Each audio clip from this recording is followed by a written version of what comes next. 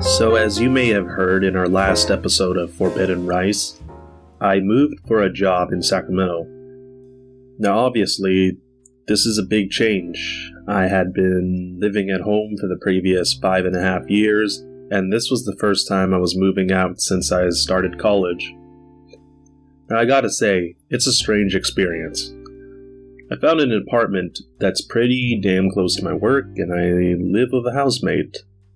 The first thing I thought about when looking for apartments is how crazy the whole notion of rent was. Now obviously it makes sense if you're a capitalist and you want to commodify everything from healthcare, housing, natural resources, and things like that. But in terms of having human values and believing in justice, the whole idea of rent is utterly ridiculous. You're literally forking over a significant chunk of your paycheck for shelter. You're literally paying rent or you're dying from the elements. It's literally someone erecting 4 walls and a roof and then telling someone to pay up if they want to stay in this enclosed space. And this conception of property rights is completely legal because the state and the police enforce it. I'm just thinking about how nice it is to be rich and how much freedom someone has when they're, wealthy, when they're making the big bucks. You can basically live in whatever neighborhood you want, in what building you want, whether you want to live in this neighborhood or that neighborhood, or, you want to live closer to work, or if you want to, live closer to, attractions or in a safe neighborhood. If you're rich, you basically have all that freedom of choice. And if you're poor, being poor limits your choices, especially when it comes to housing. You might not get to live in the nice neighborhood. Maybe you're living in a neighborhood that has a lot of crime, or maybe everything is broken down, or you're living really far away from work where there's not a lot of transportation or the infrastructure is bad. So it's a very unfair system. Anyways, I got a new job, and it's pretty decent. It's a good organization, there's opportunities for advancement, the pay is decent, and so on. But I couldn't help but feel that, man, this is it. I might be working here from 8 a.m. to 4:30 p.m., 5 days a week for the next 30 years. It was like a sudden realization. Now, I posted this on Facebook, and the responses I got were predictable and not that surprising. Now, people were implying that I wasn't grateful, that things could be worse, and if I wanted to trade places with them. Now, I completely understand where these people are coming from, but I don't believe in this, you can't complain because someone has it worse than you kind of mindset. That just legitimizes the whole system. It's that whole ladder of oppression mindset that the legitimacy of your voice is proportional to the oppression that you've faced. I guess we can't do anything until who we deem the lowest on the totem pole speak up. Now, the whole privilege concept is just a tool to silence people rather than an actual question of political program or action. And the whole let's just be grateful argument is just so silly because you're essentially normalizing the circumstances that surround you. The slave shouldn't protest his condition because the master clothes and feeds him. The serf shouldn't grumble because the lords grant him land. And, you get my point. Now, I'm not making an empty complaint just to elevate my clout or to be a whiny, selfish person. The whole point is to change the circumstances so everyone can maximize their freedom and retain their humanity when it comes to work. Now, what do I mean by this? Well, Karl Marx had a concept called alienation and estrangement. Let me just explain it a little bit. And, just think about your work and your existence. 1/3 of your day is devoted to your job.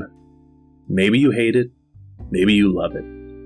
But the fact of the matter is, you're compelled to do it because if you don't, you're not going to get any money and you're going to die. Now, for many of us, we work for an employer.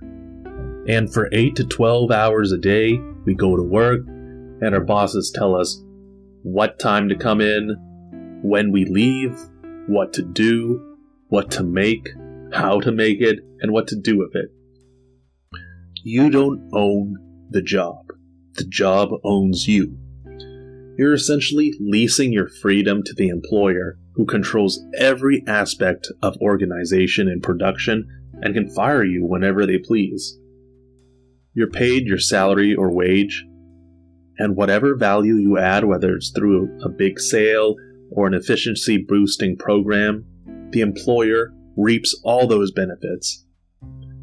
Say you're paid $10 an hour and you made a big sale where you sold something that was worth $1,000. Well, hey, you did that work and you made that big sale, but all you're going to get is that $10 an hour, while your employer gets that $1,000.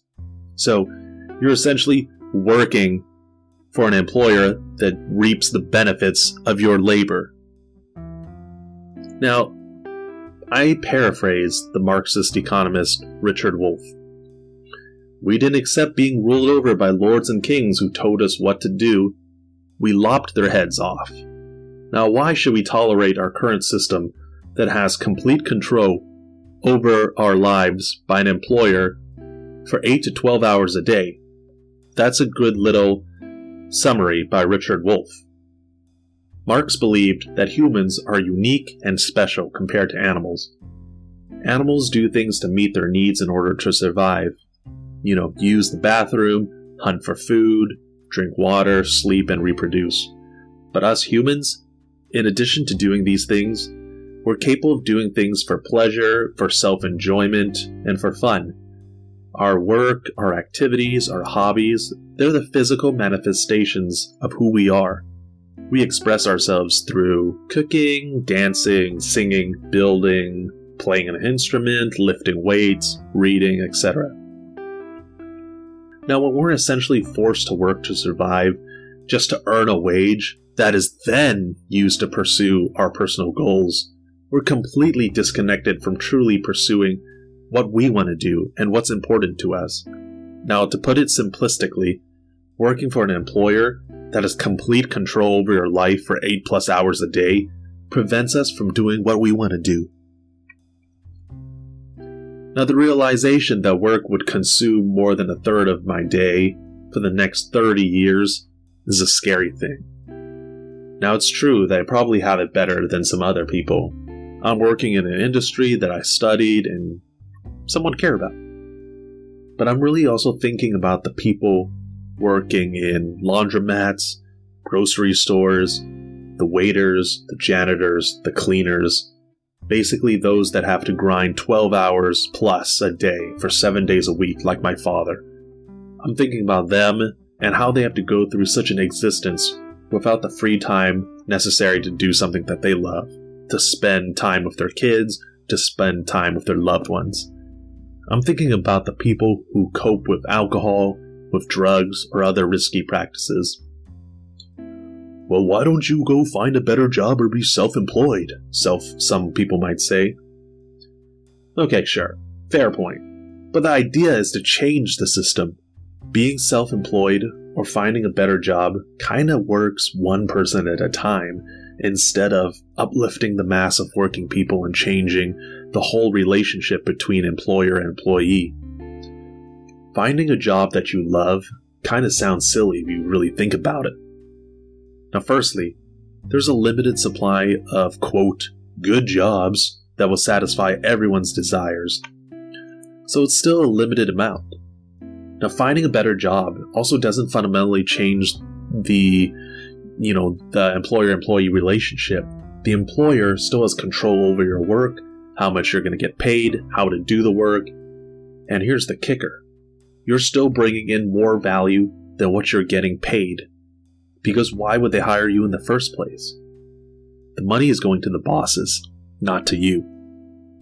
Now sure, maybe you're getting paid more, maybe the company culture is more chill, maybe there's, free catered lunch, but there's still limitations in all of this.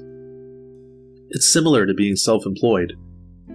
Okay, you're setting your own hours, deciding how much you want to work and so on, but there's still external forces affecting you. Are you making enough money to survive? How much do you have to compete with other contractors? Do you need to raise prices? Now, there are market forces still affecting you.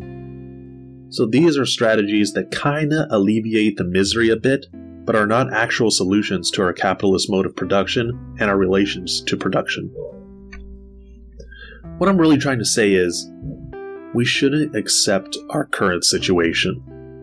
Medieval peasants worked significantly less compared to people today.